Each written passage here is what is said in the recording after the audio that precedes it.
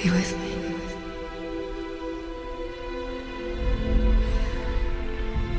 Be with me.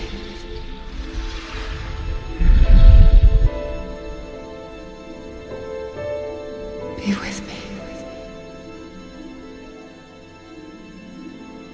These are your final steps, Ray.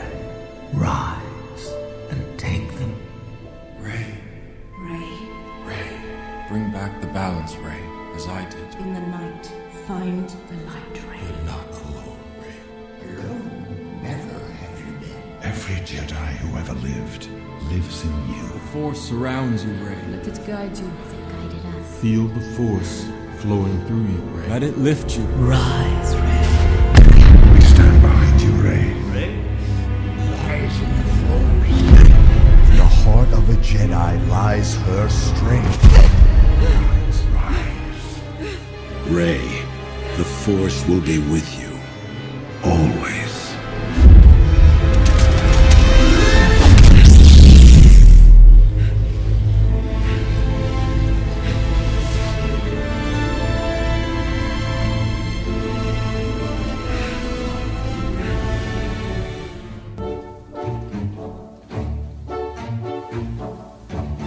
Welcome, everyone, from across the universe to the Wampa's Lair podcast.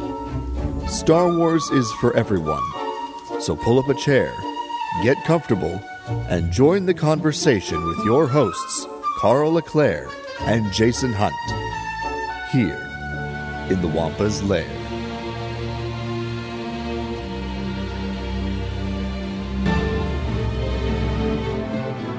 Well, hello everybody, and welcome to this special episode of the Wampa's Lair podcast. I am one of your hosts, Karl LeClaire, and I'm joined by a friend of mine, Lurie Kimmerle. Lurie and I got to be friends through grad school at Boston College studying theology, but Lurie's done lots of wonderful things that I'm going to let her tell you about. Hey Lurie, welcome to the show. Hi, how you doing? I'm good, how are you? Good. So I was really excited to come on and talk about the story of Rey in Star Wars, especially because I've studied feminist storytelling through the lens of applied theater in my master's, and now I'm working on my master's in focusing on feminist theology. And so I was very intrigued by your version or your questions around the heroine's journey in Rey, because it's kind of story of women, and women being awesome is kind of my jam. So it's very exciting to get to talk about it. Yeah, I'm when episode 9 came out, I was really excited about looking more into the heroine's journey. And there's been so much great work looking at the heroine's journey, what it means, through lots of great podcasts right now. But I also wanted to educate myself a bit more about it.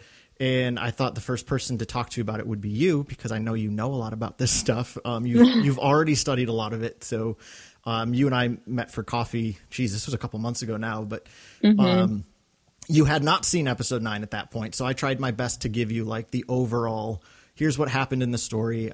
You'd seen Force Awakens and Last Jedi.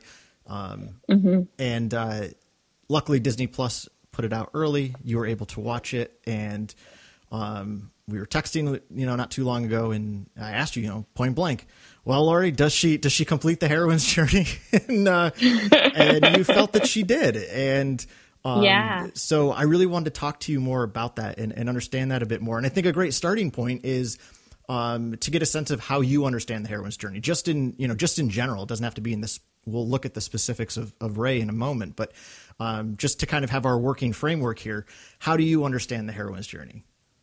I understand it to be about the story of coming and back and finding yourself, or discovering the goddess within you.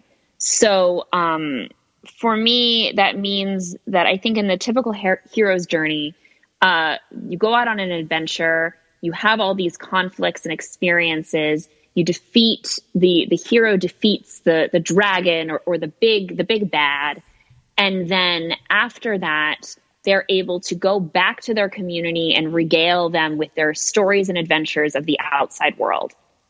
And the heroine's journey is more about going out and battling the ogres and the monsters but really realizing that the power to defeat the big bad is within you the whole time.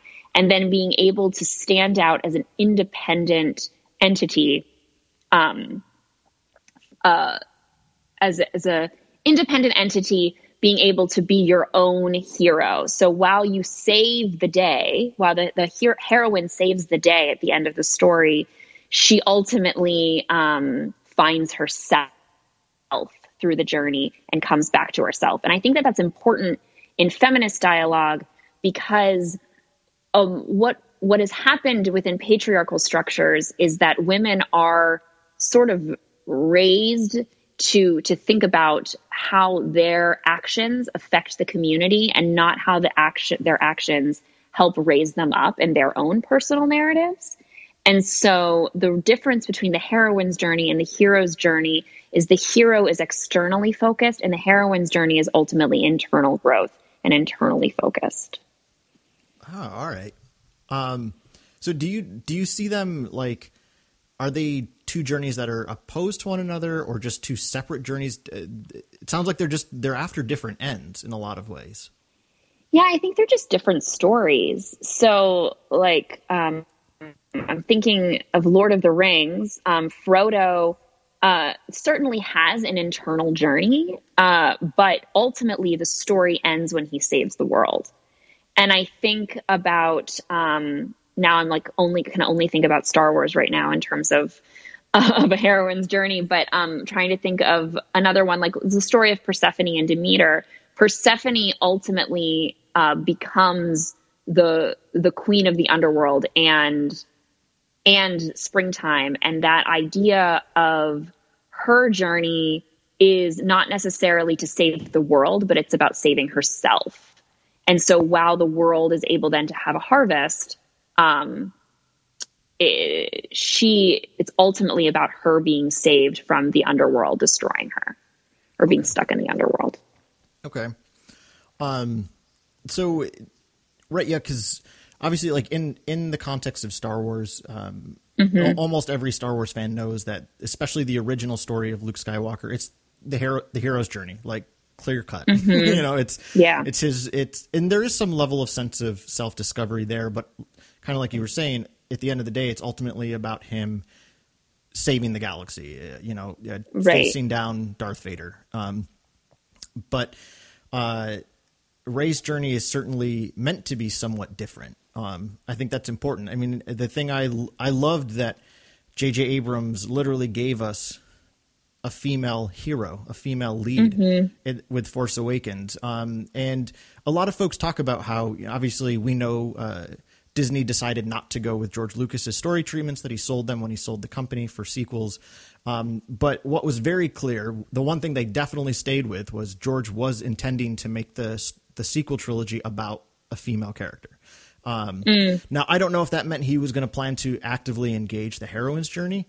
And I think there's a lot of Star Wars fans that still just think of Rey in the context of a hero's journey. But I think in Force Awakens, she kind of goes through the hero's journey in a nutshell. But I think the genius of Last Jedi, and I know I was talking to you about this, is when she shows up on the island and offers Luke that old lightsaber and he tosses it over his shoulder. To me, there's almost this meta narrative in that moment of, we've already gotten the hero's journey. That's not what this is anymore, right? And I think what Rian Johnson actively did with Episode 8 was he kind of refocused of, all right, we got the hero's journey already in Force Awakens. It's time for the heroine's journey. So what do you think that works? Yeah, I think it's actually very interesting that you say that, because I think when I think about Rey's journey, it's so much more about her. Well, yes. So I'm thinking of it alongside Luke's journey, so Luke, it's in the last, I guess technically it's the last 3 episodes, but his journey is coming to terms with, it's the first 3. I'm so sorry. Your fans are going to be so upset with me. But he ultimately saves the galaxy, and then he has this discovery about who his father is. And so that's an internal journey, of course, but it's not necessarily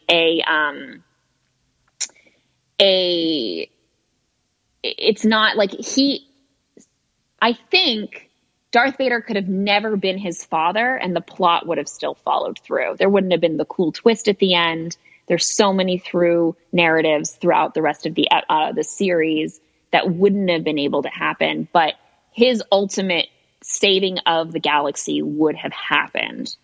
Whereas for Rey, I think Luke throwing the lightsaber over his shoulder says something also about how Rey's story is not really about training to be a Jedi to defeat the dark force.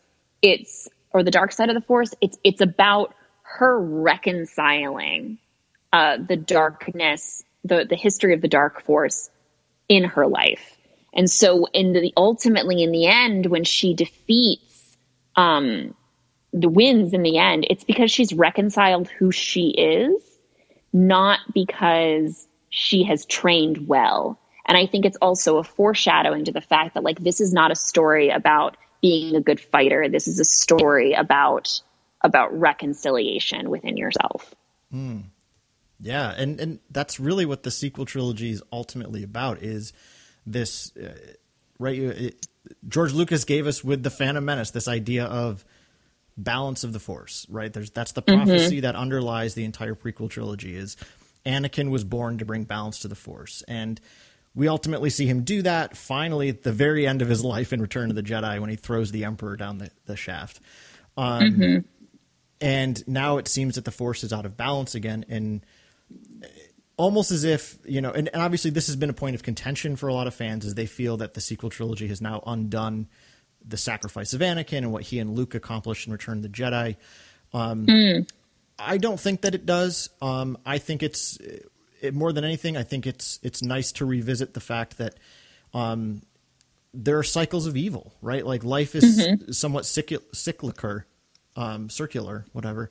And right, there's never one ultimate, like, okay, happily ever after, everything is all set. And I think that's the idea of bringing Rey in, is now there's the evil's back again, but the last way of bringing it down didn't keep it down. So this is an opportunity to do that. And I think it comes down to that concept of reconciliation, like you said. Yeah. And it's interesting. I'm thinking about the relationship between Kylo and Rey, and how it seems to me in the last movie, it was a lot about how they are two sides of the same coin, and there's this push and pull together between them. And there needs to be some type of reconciliation between the two of them. And I think for Kylo, when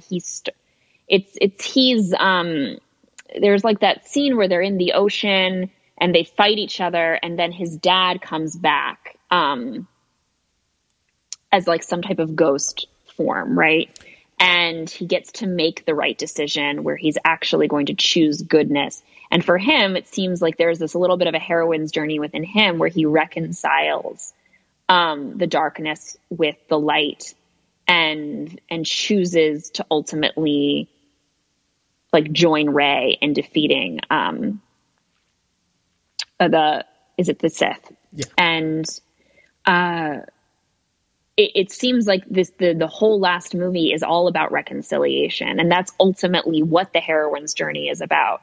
Is reconciling who you are with all the other conflicts within yourself, reconciling your conflicts within yourself before you can reconcile the conflicts outside of you. What great wisdom. I love that. And I love that you're pointing out that even Ben Solo kind of makes that journey. Yeah. So what's interesting about Han Solo coming back in that moment is we're told in the context of the movie that it's a memory. It's some sort of incarnational memory. Like, Han is not physically there. Like, Star Wars has obviously given us the idea of Force ghosts. So, like, Luke Skywalker's back as a Force ghost. We see Leia as a Force ghost at the end of Episode 9. Right? We see Ben Kenobi as one in the original movies. That's all because they were Force users. It's been very clear that Han Solo is not a Force user, so we don't know exactly how he's there. My own speculation is somehow Leia's making it happen, because she's the one who reached out and finally connected to Ben.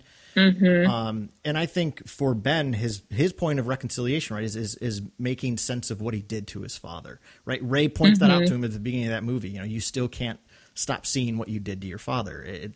That's the almost this weird shared vision they have at the start of episode 9, where she sees the Sith throne, right, kind of insinuating what her personal identity is, as far as family history. But on the flip side, Ben is also reliving that moment of killing his father.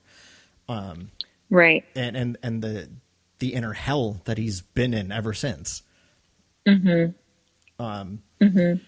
yeah, I really like that point, Lurie, about him kind of even making the point of reconciliation. Yeah. So yeah. And go ahead. No, go ahead.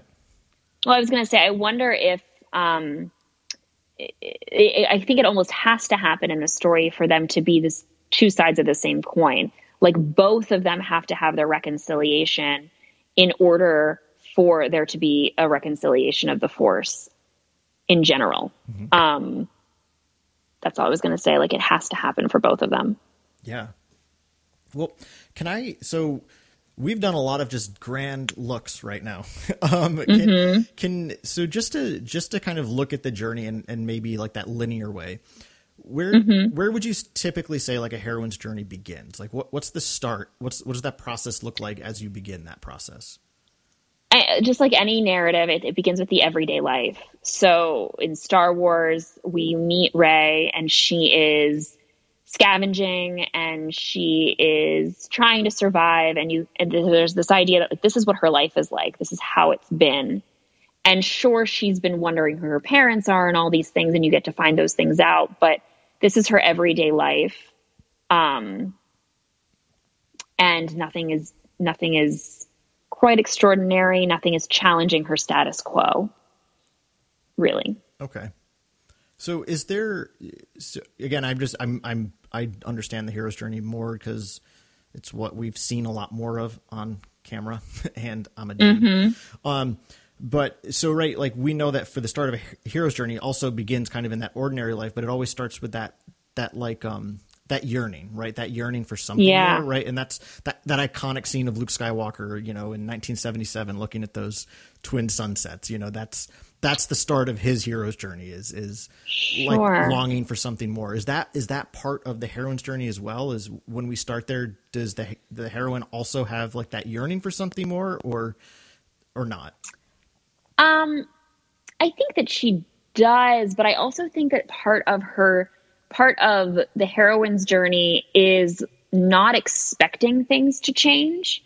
And I think for her heroine's journey starts when I think it's BB-8 shows up, right? She meets BB-8 before she meets Finn. Right. That's when it really begins. So there's certainly a sense of longing and yearning, but I think with the hero's journey, there is an intention to eventually leave the status quo. And I think with the heroine's journey, that doesn't have to be existing. And when I think about it from a feminist perspective, for a lot of women in oppressive scenarios, there is a hope to eventually get out, but there isn't necessarily an active understanding or belief that you can. And so, of course, now when thinking about real life situations, many times that the women get out in various different ways. But in the narrative, there's this understanding that she is just going to be on Jakku. She's just going to be scavenging probably for the rest of her life. And what happens is something happens that forces her hand to move out of it, because otherwise, because she hasn't reconciled herself yet, she probably wouldn't have moved out on her own. Because she still is also stuck there because her lack of reconciliation is part of her family. Like she thinks her family's coming back and she has to reconcile part of that journey first. And so BB-8 forces her out of the status quo. I'm sure there are people who can give me examples of heroines' journeys where that doesn't happen, but I wouldn't say it's quintessential to the heroine's journey to choose to leave. Got it. Yeah. So, right. Like, I think it's interesting because right before she meets BB-8, we get that again. That's episode 7 does a great job when she's introduced to even just it's probably a matter of 5 minutes, but in those 5 minutes we get a real sense of what her life looks like, the mundanity of it, the harshness of it. And as she's sitting outside of her AT-AT home, you know, she's looking at the horizon as this ship is taking off. And I think those of us, right, who grew up with Star Wars, that immediately makes us think of Luke looking at the suns, assuming that she's yearning. Yeah. But there doesn't seem to be any sense of yearning there. The music doesn't tell us that she's yearning, right? Like that was just I think very interestingly, in that original shot of Luke looking at the twin suns, the music that John Williams had composed initially was thrown out by George Lucas. He said, no, this is a hopeful moment, because the original music is very melancholy, because John Williams saw that as a moment of like Luke just feeling very melancholy, like, damn it, I'm still stuck here at home. But George Lucas said, no, this is him believing that there is something more for him. So that's why he used the Force theme there, right? That there's something calling to Luke. But interestingly enough, in that moment, if again, like I'm a huge proponent of looking to John Williams' music as part of the story narrative as well. The music in that moment is still, it's just a carryover of just the simple kind of chimes like music that is just setting up her life. Like I don't think she's looking at that ship thinking like, oh, I wish that was me. There's nothing there that says that. But then what abruptly interrupts that experience is she hears BB-8's like kind of screams for help. And she just instinctively runs to the rescue, right? Like there's what that establishes isn't necessarily that she's looking to leave, but what it does establish is that there's an innate desire to just do the good, right? To do the right thing. Yeah. I'm thinking back to that moment, and I wouldn't even necessarily say that she doesn't want to leave, but like for her, it's more like wondering, like her driving force in that moment is waiting for her parents. It's the belief that her parents will return to her. And so much of that movie is her being like, well, I'm going to go back to my Jakku because my parents will come back for me someday. So it's more like, I wonder what's out there more than it's even, oh, one day I'll leave. It's, I wonder where my parents are out there, or what else is out there. What are the adventures that someday someone will experience, but they're not for her. And I think you're right that like you get more of a glimpse in that moment of her being kind than you get this idea of her being an executor of her own narrative at that point. Because that's right. That's the point of the heroine's journey, is then the heroine becomes the executor of her own narrative at the end of the story and is learning to become the executive of her own narrative. Whereas Luke, if I'm remembering correctly, like he chooses to leave. He's not his hand isn't really forced to leave. I know his aunt and uncle are killed, but he could have stayed, and then Ben offers to take him away, right? Yeah, I mean, so Ben offers to take him. He refuses because he feels obligated to stay with his family, but then his family's killed, so he doesn't see anything keeping him there, right? Right. So, well, they're not here anymore. I guess I can finally leave. You know, there's not like, there's almost a sense of relief. Not like that he's happy that they're dead, but there is that sense of relief of the one thing that he felt was holding him there is no longer holding him there. Right. And so he's a free agent now. And that's very much the hero's journey, is like a man is a free agent. Yeah. Which is, I mean, that's very much rooted in, for better or for worse, that's very much rooted in our culture, is that's like the uplifted image of a masculine is free agent man forging his own path. And Luke gets to go on that journey. Right. Okay. Yeah. But yeah, so yeah, you're right. Cause like, even though Rey kind of hops into, oh, I'm going to look after this droid, she doesn't really even want it. Right. Like then BB-8 wants to follow her and she's no, don't follow me. Yeah. She doesn't really want, I feel like what I get from her is a little bit like she doesn't want her status quo to be disrupted. And I think that's the heroine's journey specifically. And again, like when I say woman, man, hero, heroine, like these are not like binary terms. Like you can easily have a man be in these situations or anything like that. Like it's not about people's sex identification as much as it is about like understanding the differences between what our society puts or uplifts as a male narrative versus a female narrative, and how the female narrative is experienced differently because the experience of the feminine is different. But I think that she doesn't want that disruption. Her hand is forced to have a disruption of her status quo, and BB-8 is pushing her in that direction. And then ultimately she doesn't leave. She only leaves because she's getting chased by stormtroopers, right? Like she doesn't actually want to even leave in the beginning. Right. So it's a point of survival to get out. Not even so much a point of being like, I want to go on a journey. It's an escape in the original. Yeah.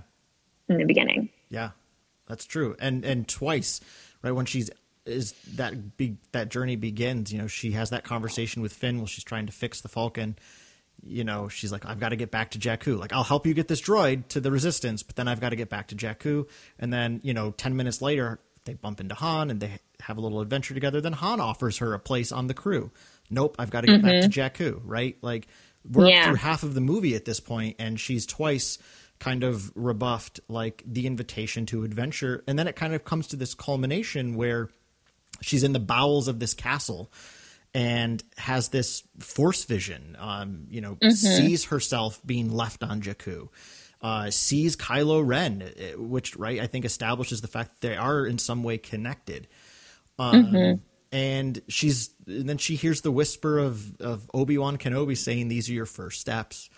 And she's offered the Skywalker lightsaber that's calling to her, right? It's choosing her. So, Lurie, you probably don't know this because I know you're not like super invested in Star Wars: The Clone Wars TV series, for instance. But something that show taught us was that when a Jedi goes to construct their lightsaber, they have to acquire what's called a Kyber crystal, and the Kyber crystal is unique to each Jedi. It calls to you. It kind of sings a song to you, and you have to go through a trial in order for it to call your name. But for whatever, so that's where we were kind of given this part of the narrative that a lightsaber could call to you. And the fact that the Skywalker lightsaber, the one that was Anakin's and then Luke's, now is calling to Rey, right? It's telling us that the Force has got kind of these big plans for her, and she still says no. Right. She actively runs out of the castle. Right. Yeah. And I think that the resistance to the journey, I think, is essential for the heroine's journey as well, because she can't, I think it has so much more to do with, like, the adventure is the act of liberation for the heroine. And as just like any other member of an oppressed group, women are very quick to avoid our heroine's journeys. And this is one of the reasons why I think the heroine journey has been utilized in so much liberation work, is because to understand that we need to engage with our journey or our adventure is a big part of justice. It's just like is claiming that journey. And so she's running away from it because it feels like too much of a task. Like, going on these adventures is for Luke Skywalker. It's for Han Solo. And even though she's surrounded by all these amazing people who are saying, come on this adventure, come on this journey with me, she is like, has an imposter syndrome about it almost, where it's like, no, I need to go back home. That's where I'm supposed to be. Whereas, like, I think it's important to parallel it to Luke, because Luke has no moment of imposter syndrome. He's like, yep, that's exactly what I'm going to do. And, it's just cool to compare the two narratives together. Yeah. Yeah. Well, and it's also, I mean, I think it's so easy to compare her journey to Luke's, because they're the two stories that are closest together. But, I've actually been rewatching the entire saga, one movie a day. And I'm almost done. I have episode 9 left. That's it. And I'm actually finding her story to be much more congruent with Anakin's than with Luke's. Interesting. Anakin, like her, grew up, like, in a way, she's kind of an indentured servant there on Jakku. Anakin grows up as a slave, right? And then finds out that he has some great destiny. Now, granted, he's quick to hop into it, but Rey is also somebody who just thinks she's nobody. And Luke is told right from the beginning by Ben Kenobi, your father was once a Jedi Knight like me. Like, oh shit, that's pretty cool. Anakin has no blood tie to anything spectacular. He's just told that he's spectacular. And Rey's kind of learning something very powerful here in Force Awakens, that there's something special about her. And she doesn't ultimately say yes until the end of that movie. And it's, to me, it's because of what's going on with Finn. She's finally, and even with Han, she, for the first time, has people that choose her, right? Is any of that part of the heroine's journey? Like the fact that, right. So like, you were saying, obviously, like her biggest desire there is simply waiting for her family. I don't think she's, for much of her life, has had people care about her since her parents left. Right. But now you've got Finn, who comes to rescue her from prison. She's been imprisoned by the monster. And Han's with him, right? So these folks come to rescue her. Now, in a way, she doesn't need it. She's already kind of freed herself. But these people still came back for her, which I think is right. She's waiting for people to come back for her, and that's somewhat happening.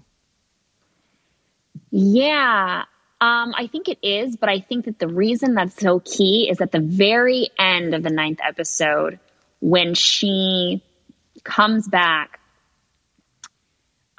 Finn and what is that man's name? Poe? The other Poe? Who? Poe, yeah. Hug her. Yeah. And she is in this embrace of family at the end of her journey. But that's kind of like, that hug is like the reward for reconciling herself at the end. So while I think that, yes, it's a very important part of her story that she is people coming back to her, but I don't think that she's going to, and it doesn't seem like it happens in the 3 movies. She doesn't see that as her family until after she's reconciled herself with her dark and light selves. Because until then, she's still focused on, finding who her family is back in Jakku. In fact, her focus is consistently back at Jakku. I mean, I would say until, I'd have to rewatch the movie to have like the exact point, but I think it's almost until she finds out who her grandfather is, which that's not. That's in the 9th movie. It is in the 9th movie, but is that in the beginning of the 9th movie? It's kind of like smack in the middle. Okay. Yeah. All right. So yeah, until then, I think then she's able to reconcile the idea, because even when she thinks her parents are nobodies, she still has this yearning to find out who she is, and that the only point of reference for that is her memory of being left at Jakku. But once she knows who her grandfather is, now she's able to start battling. That's when her internal battle becomes like so clear and her primary focus in her character development. And I think the important thing is her friendships are not going to help her make that reconciliation. In the hero's journey, the people around the hero help them defeat the big bad. But in the heroine's journey, she must defeat the big bad on her own. And so the big bad in Star Wars for her is not really the Sith. It's the fact that the Sith is her grandfather. She must reconcile that before she can really engage with the community around her. It's her own journey on her own, because obviously Ben helps her defeat the Sith in the end. But she cannot defeat the Sith. Well, barely. Even with he barely helps. He barely. But he cannot defeat the Sith. None of that would have been able to happen if she doesn't have that moment where she realizes that she has the power to defeat darkness already on her own. And then she's able to engage with the people around her. And I think the key reason why the heroines, a feminist heroine's narrative is so key is that under patriarchal structures, the man traditionally, or the idea is that the masculine is taught how to defeat, that they are able to forge their own path, whereas she needs to learn that she can forge her own path. And that's, I think, the journey that every woman needs to go on within a patriarchal structure, is that we can do it on our own versus I know I can do it on my own, but I'm going to accept this help as well, is something that I think for the most part, and that this is a vast generalization, is that the masculine is able to do it already on its own, or is taught they can do it on their own. Mm-hmm. And then it's nice to ask for help. Got it. So I want to back up before we kind of get to that pinnacle point at the end of mm-hmm. 9 there. Because honestly, kind of where I even got the idea of like, wow, I really want to have you on the podcast, because you told me that you were rewatching the movies in light of our conversation that we had, a couple months ago. And you sent me this text saying how the thing that you really appreciated in Last Jedi is that ultimately she's just looking for her place. Right. Yeah. She's looking for her place in the story. That's what she confesses to Luke. And because Luke's not giving it to her, she thinks Ben's going to help her find it out. Right. Well, Kylo in that moment. Yeah. But. Yeah. Oh, go ahead. No, I was just going to say, can you kind of maybe, is that segment, that part of her journey, is that part of the traditional heroine's journey? I don't know. I think it could be argued that it is. I think because like I keep saying, like it's about her discovering herself. It's not about her community around her. I think that it makes a lot of sense to me that she doesn't yet. She definitely has loyalty to the resistance. If that's not under question, but the idea that it's like, and I don't think that she would have ever, I don't really think that she would have ever turned, even though she's very tempted to. I think it is very foundational in her character to be good. Like you even said with BB-8, like to fight for what is right, to make the right choice. But I think that she's not really worried about having to go into the darkness to find out who she is. And the heroine's journey requires a journey into the darkness. Because I think in a traditional heroine's journey, it's like descending to the goddess. And I think she needs to go down. She needs to go into the darkness to see if who she is there in order to be able to reconcile the light and the darkness. So she has to go to Ben. And she does it even more deeply in episode 9. But for her, if she were to just reject Ben and not interact with him at all, she never would have realized the two balances needed to be reconciled. She would have constantly just been pushing away that other side of her. And like, I think that's true in like all people. Like we can't push away our darkest selves. We need to say, hi, I know, I recognize you, and this is where you get to be in my life. She needs to also be able to do that with the dark force, is say like, that is a part of who I am that is calling to me, and I need to give it space. And Luke doesn't want her to do that. Right. Because he's afraid of it, but, she must descend into the darkness in order to be able to resurrect, which is a very heroine's journey piece. She needs to do it. So yes, I think that her going to Ben is part of it. For me, I think the deepest descent is with the Sith in episode 9, but she needs to start dancing with darkness at some point. Yeah. Right. Well, I mean, in obviously like she gets a Force vision in Force Awakens, and then she gets the Force mirror cave in episode 8, right? Where she does she's actively pulled down, right? She's peering into what looks like a cosmic butthole. It's a very weird aesthetic look, in my opinion. But she's looking down into this place that Luke was terrified she even was willing to go. She's pulled down into it, and all that she wants, right? It's very Harry. I don't know Harry Potter super well, but it's very much like that Harry Potter mirror where you can ask it whatever you want.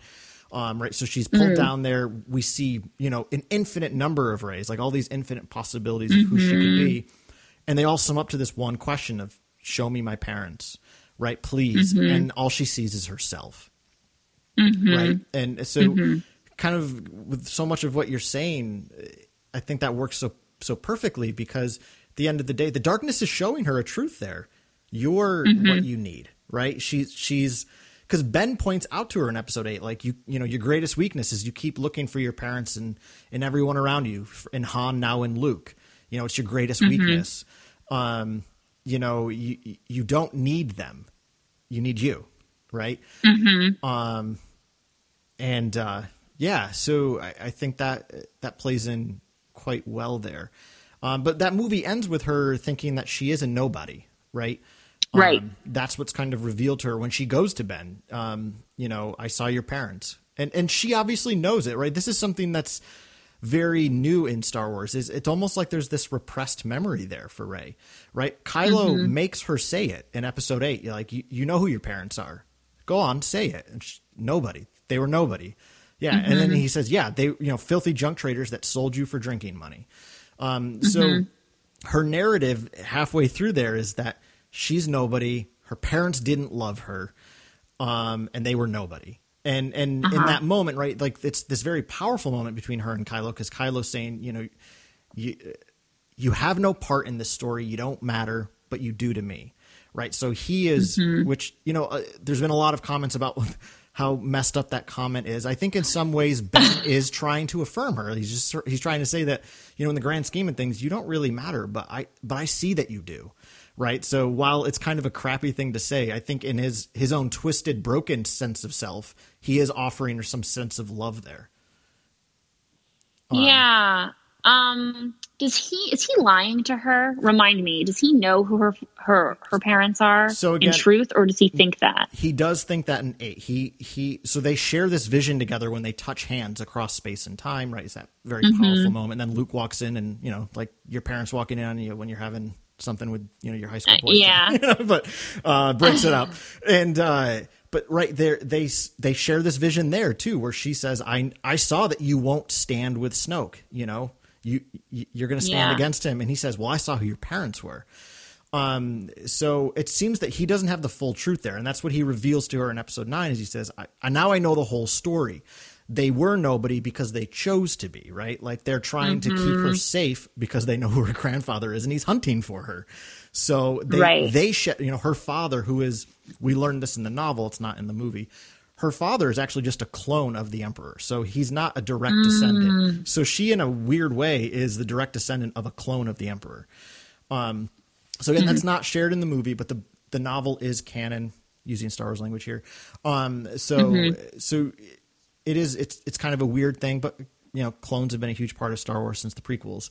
Sure. But so the reality is her actual father chose to shed the name Palpatine as a way of keeping her safe. And somehow, like I'm sure at some point in the Disney Star Wars era, we're going to get the story of how Rey's father met her mother and they fell in love and created Rey. Yeah. So we don't have that story, but we know that he chose to be nobody, right? He chose to shed the name Palpatine because he did not want his daughter to be found.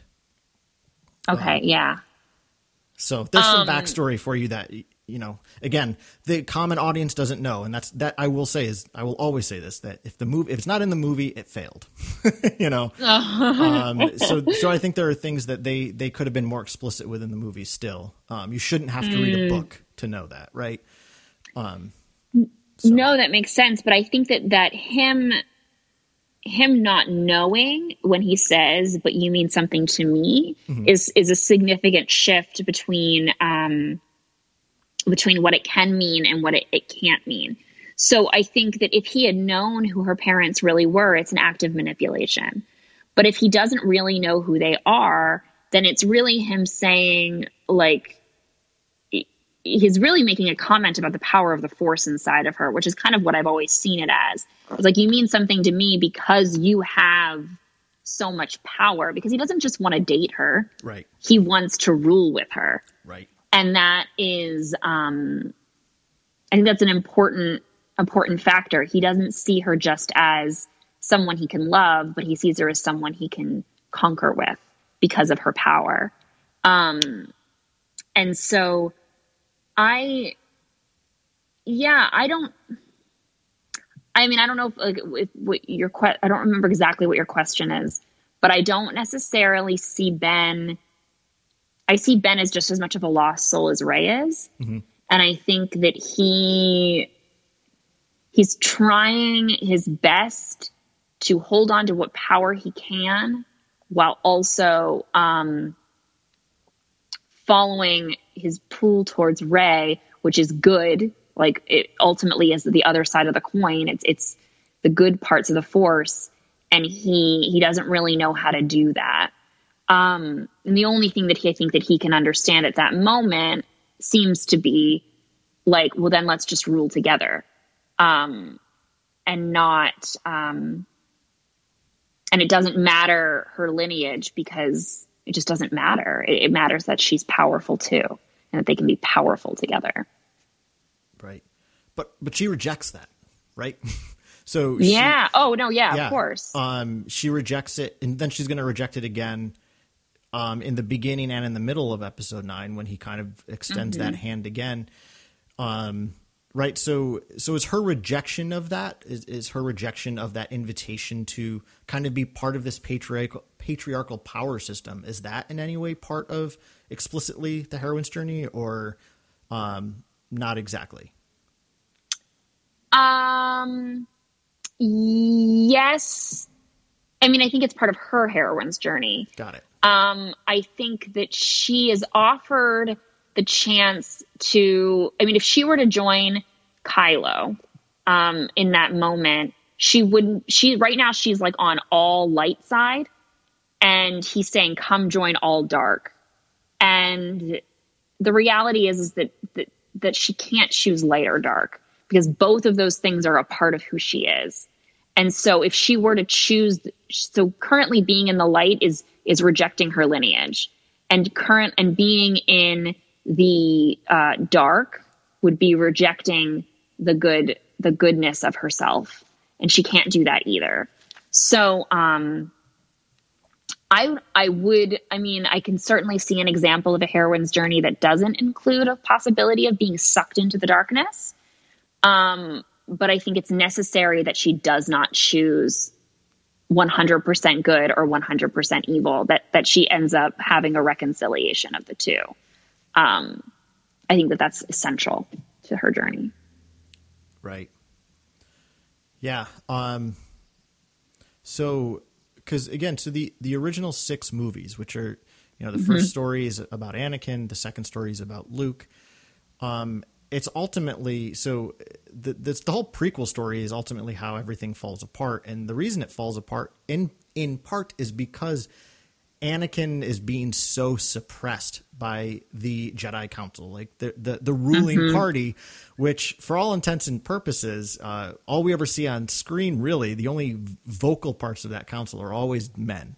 There are women on the Jedi Council, but we never hear them speak in the movies. Right. So Anakin is constantly being suppressed. He's told that, Jedi are told that they can't have emotional attachment.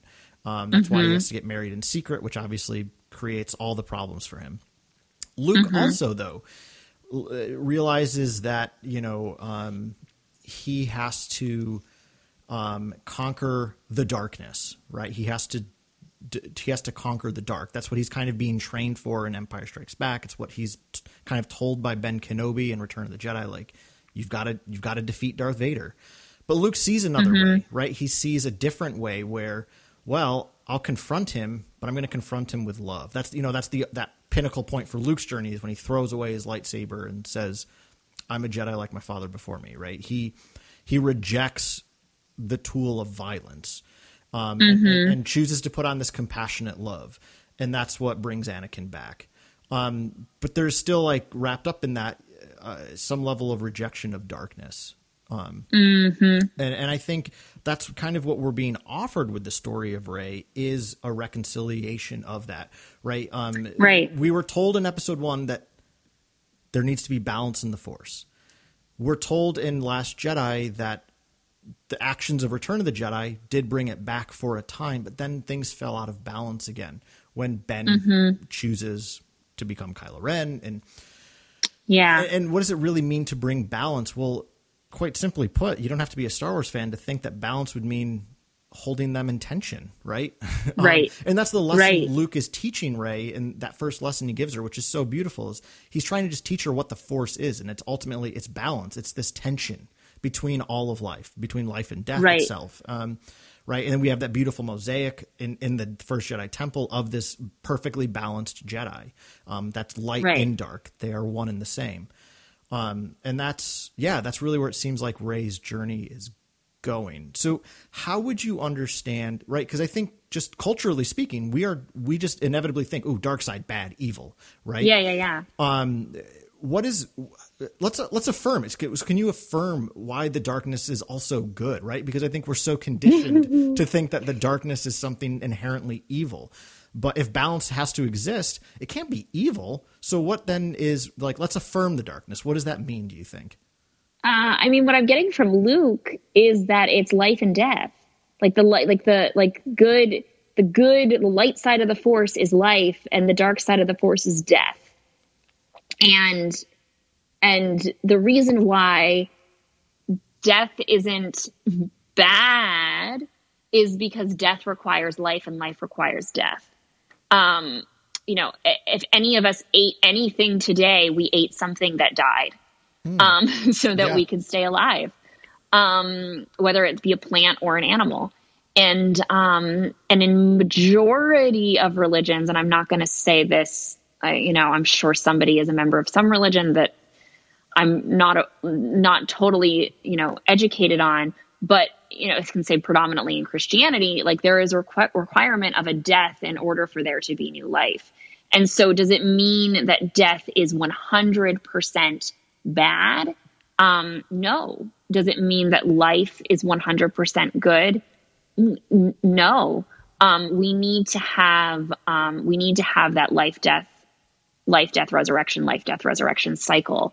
So I feel like for the reason why the imbalance is bad is because it is all destruction. I mean, I'm even thinking about that face, and she sees her dark, like, ruling self, and she has like these fangs, and like she's terrifying.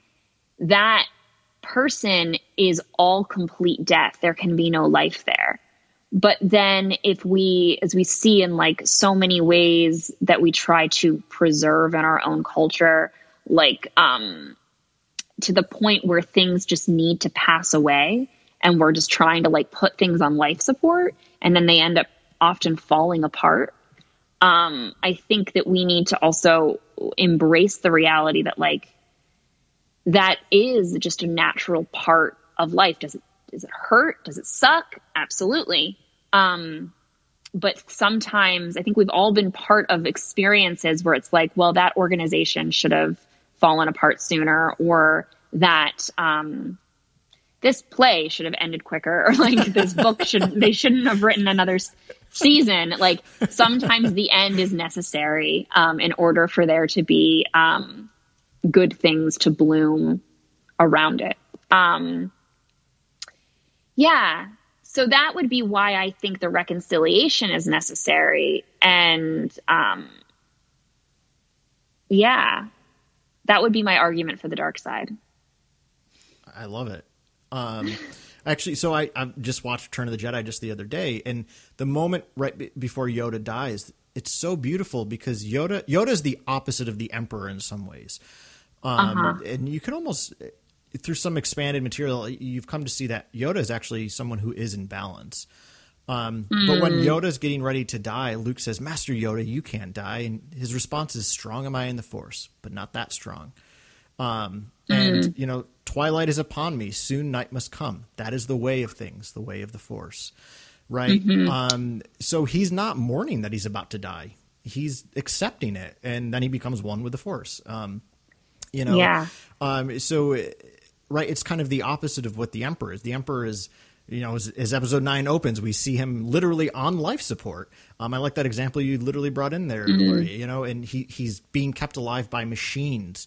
And ultimately, the only way he can come back fully to life is to basically possess another soul, right? His initial thought was to possess Ben Solo. But when that falls through, he then sets his sights to Rey again.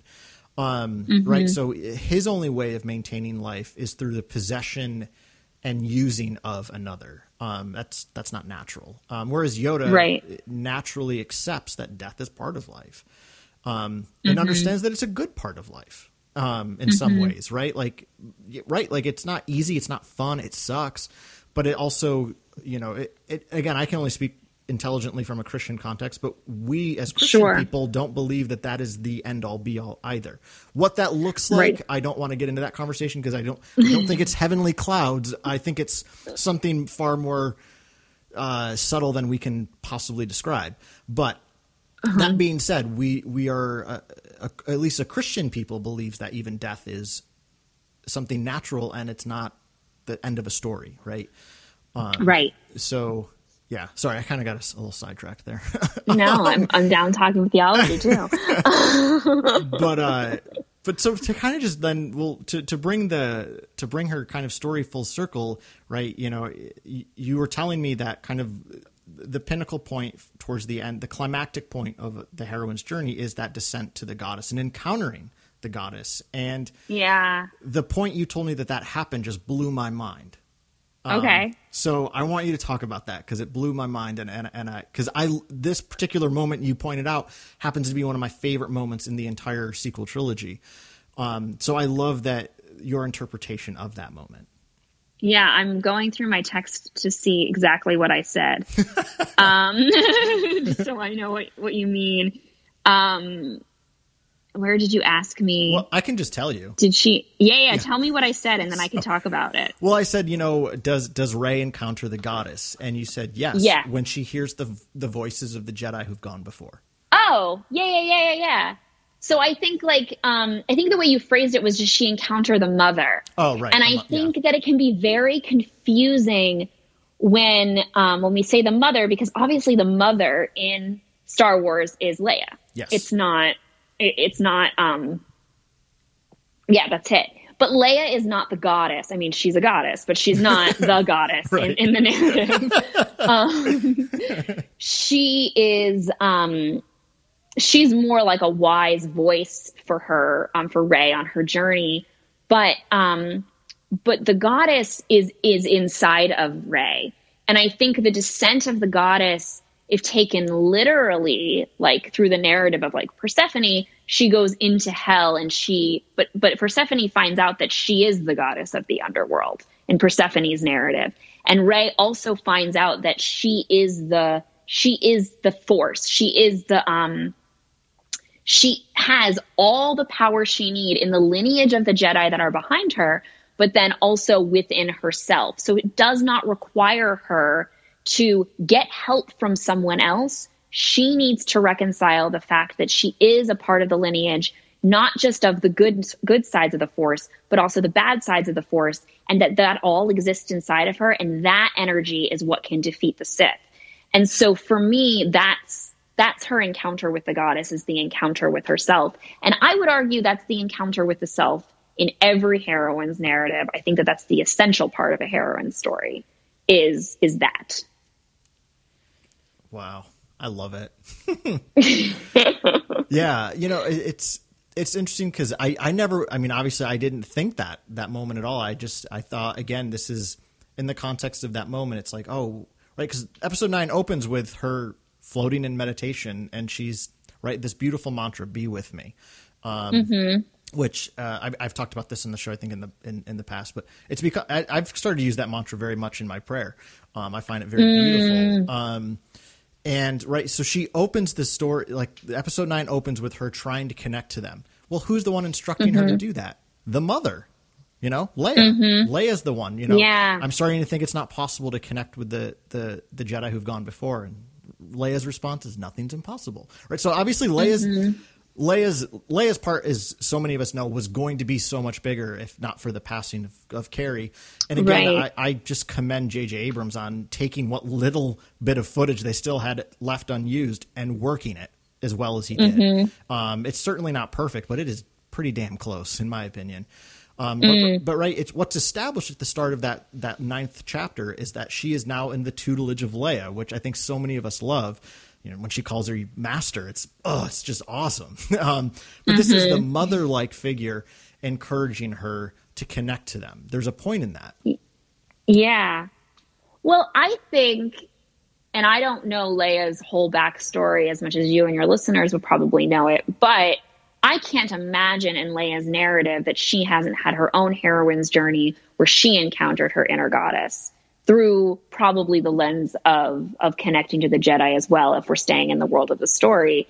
So she must also be saying, keep with it, not necessarily because she is the mother goddess, but because she's like, I know you can connect to the mother goddess, even though she's not using that word. And that's the literary term, but like, she can connect to the Jedi as well and hold that force and that power within herself. She, like, Rey has that power. And also, like, notice Leia isn't, it's interesting because Leia isn't saying, no, this is what you have to do, or this is how you do it. She's just saying, go do it. And you'll figure it out on your own. She's not, because again, like, there's no way Leia is going to be able to do it by following instruction or being invited to do it. She has to Rey has to be almost pushed to discover it. And it's either going to be through a lot of meditation in the middle of the woods, or it's going to be in an encounter with the Sith, but she just has to keep trying to connect until it happens. I love that. So that's, and she comes out of that experience with a sense of who she is, right? Like, well, she announces, I am all the Jedi. Yes, exactly. And that's not like, she's not possessed by the Jedi. She just is all the Jedi. Right? Like, it's not, it's right. Tell me if I'm remembering that wrong, but it is still very much Rey, correct? Yes. Yeah. I would say that it is, right? So again, this was something weirdly new that was introduced very last minute in episode 9 insofar as the Sith. But when Palpatine's, the Emperor says, like, oh, I am all the Sith, they all live in me now. Like, it's almost like they're these demons. That was never introduced before episode 9. I still find it a little silly, but it works, right? Like, of course, the Sith is always about possession. It's always about kind of taking someone's sense of self and just using it. Right, no, it's not Rey saying, like, oh, now they all, like, there's all these little Jedi spirits living in me. No, it's not that. Right. She is, in some ways, to me, almost the fullness of everything they've ever been. Right. So she kind of encapsulates the spirit of the Jedi, the balanced Jedi. Right. Exactly. So yeah, and again, so if just to plug in the music again here really quick, right, when she kind of comes out of that experience, the music in that experience also is just very beautiful. That John Williams he's playing very chime-like music. Again, just in Western thinking, that's very heavenly music, right? So yeah, there's exactly. something divine, something transcendent is happening in that moment. But when she stands up, it's this triumphant statement of her theme, right? It's her music that is being played. Cool. So yeah. Yeah, that's awesome. So yeah, how do you interpret? You already said this, like, so her coming back then to Finn and Poe and kind of joining in that embrace. She's now reconciled herself. How would you define that reconciliation? Why is she reconciled? Does that question, is that a good question? Like, does that make sense? I think it makes sense. How is she reconciled? Well, she now understands that she's all the Jedi, right? She understands that she is a combination of the good and the bad. She's balanced completely. And I know, and this is making me think about the desire for the relationship between Ben and Rey, and that Ben doesn't make it, which I kind of like. I think that it's good that she is walking out of that cave by herself. That she is fully and completely standing on her own as she journeys out of the cave. She does it on her own. She's powerful, but at the same time, nobody can be the lone wanderer, really. We all need one another. And so she comes back to them, and that embrace happens in a way where she's hugging them in a way that she was never hugging them before, because she's not looking for anything from them. She's just hugging them. And I think that this is like an important part of like life in general, is like, we cannot get our completion from other people. We can only have our encounters with one another. I mean, I'm sorry, I misstepped what I was saying. We cannot get what we need or our completion from one another. We need to get our completion from ourselves. And when we have our completion in ourselves, that's when we can fully love the other. And so I think that moment when she hugs them, it's a way that she's hugging them that says, like, I'm so happy I'm home. I'm so happy I'm safe. I'm so happy I'm with you. But at the same time, saying that that she is still her independent self. Am I making sense? Absolutely. Yes. Okay, cool. Yes. So I have one final question for you then. Cool. Because it's been a bit of contention for a lot of folks. So that final moment of hers, right? So there is kind of this little epilogue in episode 9 where she goes back to Tatooine, where she goes back to the farmstead where Luke grew up. Buries Luke and Leia's lightsabers, and then takes the name Skywalker. What do you think of that moment? And be completely honest, because I know in some, you've voiced to me that you don't know that it works, but you can see how it works. So I just kind of want to hear what your thoughts are. Yeah. So if I were writing it, I would have said that she is just Rey, and just left it just being Rey. And I think when we were first talking at the coffee shop and you were explaining to me the story, I was like, well, she should have been Palpatine. That's who she is. But then at the end of the movie, I really wanted her to just be like, I'm just Rey, because she is just Rey. Like and then in a way it being like she's reconciled the fact that she is in between these two worlds. She's in between the world of Palpatine and Skywalker. And that ultimately she's the Jedi. She's the only Jedi left, and she is the embodiment of the good and the bad walking through. I don't hate that she becomes a Skywalker, because I think the best part of that scene is that she ends it on her own. So I love that she hugs Finn and Poe. I love that she has this connection back to her community, but then she goes on this journey where she buries the lightsabers on her own, that she is now stepping out, creating a new journey, a new narrative, forging that for the Jedi on her own. So her choosing the name Skywalker works, because it's definitely honoring the Jedis that have come before her, as she forges this new journey for the Jedis going forward. But at the same time, if I were writing it, I think that would have been a cooler ending. But that's just my opinion. Yeah. It could definitely be argued into loving Skywalker too, I'm sure. But that was when I ended the movie, that was my reaction to it. I was like, oh, that's what I wish. Yeah, that's totally fair. A lot of people did. And a lot of people also said she should have said, I'm Rey Palpatine. Yeah.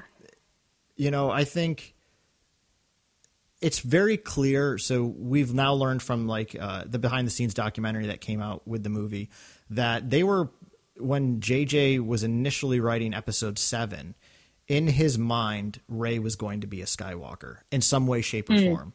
You know, how that all looked, we don't know. We'll probably know in the next 20 years, you know, as those things, you know, there's certain things they're probably still keeping close to the vest, that eventually will get revealed. But it's very clear, right? I mean, if you go back to episode 7, the Skywalker lightsaber is calling her name, right? Like that's the one calling to her. So he kind of established in episode 7 in some way, shape or form that she is part of this Skywalker narrative. So that's why I think she takes the name more than anything is, so, you know, my concern and the reason I wanted to talk to you so much about it was because my concern was it felt like up through episode 8, they were really starting to be intentional about telling a heroine's journey, which I thought was great. It's important. I mean, it's literally a female character. Why would you just tell a hero's journey again? But my concern was, you know, like, oh, gee, she takes the name Rey Skywalker. Does that then diminish it? But when I saw it, I was like, all right, I think it works because this is ultimately episodes 1 through 9 is now the Skywalker story. So I think it's neat that she is, you know, she never knew that she was a Palpatine until a few days before that. Right. Right. So it's never been a part of her in that way. I think she can reconcile it without taking the name, but I feel like her choosing to be a Skywalker in a lot of ways. So, right. So let me point this out really quick. Right. A lot of folks didn't like her, taking the name Skywalker because, it's kind of this rejection of her actual family, but that never really was her family. And I think that, well, and people liked the idea that she was a nobody, right? Because in a kind of a meta narrative way, we were all Rey. Like anybody watching it, we get to be Rey. You know, we're nobodies too. We can come into the story as a nobody and do something great. So I think her taking the name Skywalker still kind of upholds and honors the fact that in some way she still was a nobody at the end of the day. She grew up thinking she was nobody, right? It doesn't really matter that we end up learning, and maybe it does. Maybe I'm being a little too flippant there. But I think in some ways too, her taking the name Skywalker tells anyone watching the story that it doesn't matter where you come from. You can be a Skywalker. And in some ways, her being Palpatine, she comes from the worst possible family. And yet she can still choose to take the name of the hero, right? And maybe I shouldn't say hero because then, whoop, now we're in a hero's journey. I don't know, right? Like, I don't know. So that's been my weird way of trying to work it out. I mean, I personally love it. I think it just emotionally, evocatively, the way it's delivered and the music playing always makes me tear up. But that can just be playing on our emotions. It doesn't mean it's a good story choice. But yeah, you know, I think again that if you want to bring this 9-part saga home and you're going to say that it was the Skywalker story, I think it's kind of neat to end with a different kind of Skywalker. Because now in a way, all the actual blood relatives of Skywalkers are now deceased and part of the Force, right? Luke's gone, Leia's gone, Ben's gone. So Rey gets to carry that on in a new way. And I don't know, I even thought of it as like a way of kind of honoring the importance of like adopted family, right? We can be heirs to something great, even if it's not, you know, it makes me think of a lot of Pauline theology in a lot of ways, right? Yeah. We can be adopted into the great lineage. Right. Instead of having to be born into it. Yeah, I'm very much down with that. I think for me, if we are looking at it as an arc of all 9 episodes, then that's true. And I'm totally with you. When I'm looking at it just through the 3 episodes of Rey, for me, her journey isn't about being a Skywalker. It's about her being Rey, which is why I would say that. But I don't think that the two narratives need to live in conflict with each other, because her story can be about discovering Rey, whereas all 9 can be about like discovering the story of Skywalker, which is also a very cool story. And you're right, like at that end scene, then that ties her story into the lineage of the Skywalkers. It's not just about some random person. It's about this other version of what it means to be Skywalker. Yeah. That's so cool too. Well, even that, right? I like the way you just put that those two narratives don't have to necessarily be in conflict. there's a balance there. And of course, Rey's the one to provide that balance. So yeah, balance the force, Karl. Balance the force. oh my goodness. Well, I'm out of questions, and I don't want to take up any more of your time because I know you have a busy day. But I don't know. Is there anything else that you feel needs to be said about this? I feel like you did a really good, solid walkthrough. So, I mean, the only thing that I'm thinking about is that need for Rey and Ben to end up together. And I would just say that, I mean, I think, like, I get it. Ben Solo is hot. And, like, it would be so much fun if there was, like, some hot romance between the two of them. And, like, I totally get it. But for me, I just feel like if we're going to make it a love story, then we're not making it a story about Rey. We're making it a story about how Rey fell in love with Ben. And I feel like that could be a great story, but I would say that's not a feminist heroine's journey. And if what a modern day heroine's journey needs to do is to show that love can come once we're reconciled within ourselves. And that is like, that's the important part of the narrative. But if we're going to say it's just like a romance story, then I kind of feel like we're missing out on the opportunity of telling a woman's story standing on her own. And maybe that's my soapbox, and I'm okay with that. But like, I want to see women be independent and strong on their own and then fall in love. I don't necessarily want to see them have falling in love being a part of their journey of discovering themselves, because I don't think that's really discovering yourselves. I think that's discovering, but I think that's giving over the empty parts of yourself to another person to fill. So I think that's like my only thought is like, I like that he dies.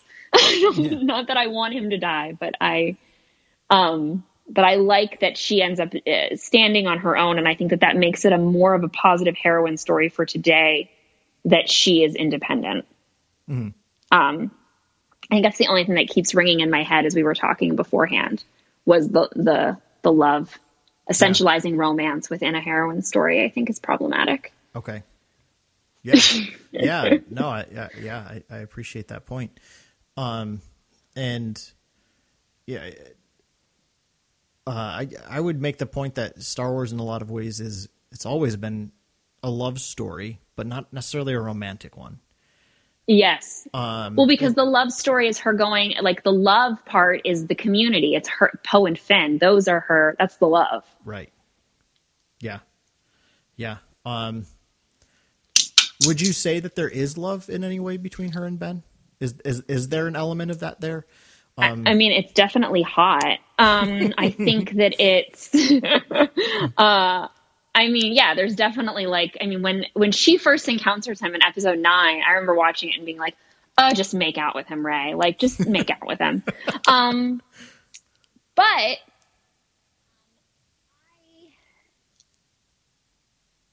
that comes into the question of like, what is love, right? I think that there's definitely a sense of love when he sacrifices, he like brings her back to life. Mm-hmm. But I think that the love that, like, had he stayed alive and had they gotten married and lived their life together and had that, like, that love would have been as deep. I think her love for Finn and Poe is deeper than her love for Ben. Mm-hmm. Because I think that she sees the goodness in Ben and she feels drawn to Ben, and those things are great. And those things are the foundations of a lot of good romantic relationships. But what gets a romantic relationship to thrive is the good connection, having each other's back, being there for one another that she has with her friends. She's not romantically, physically attracted to her friends, and that's okay. Although maybe there's something going on with her and Finn, but there were a couple moments where I was like, are you into Finn? But I think but that's not like their relationship isn't romantic.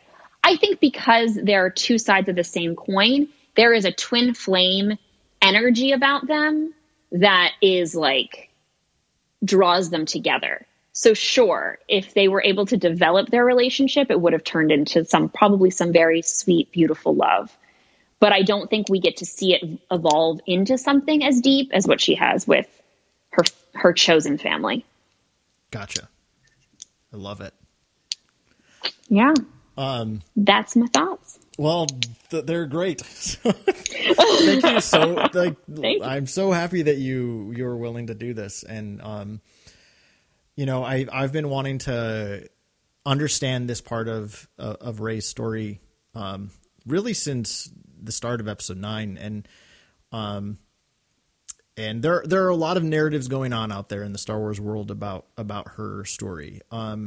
And a lot of really good ones, and some of them that don't agree with one another. And the thing that I've appreciated talking with you about this in the past several months is, and I was telling you this right before we started recording today, but I kind of like that you're an outside observer in a lot of ways. Like, you know the story of Star Wars, you've seen them all, you enjoy them for what they are, but you know, you're not doing a Star Wars podcast, you know? No, I'm not. Not to differentiate. But no, I like the stories. Yeah. And I'm not trying to say that in some way you're less than, but I think by not being caught up in so many of the narratives, it's really neat to just get an outside perspective.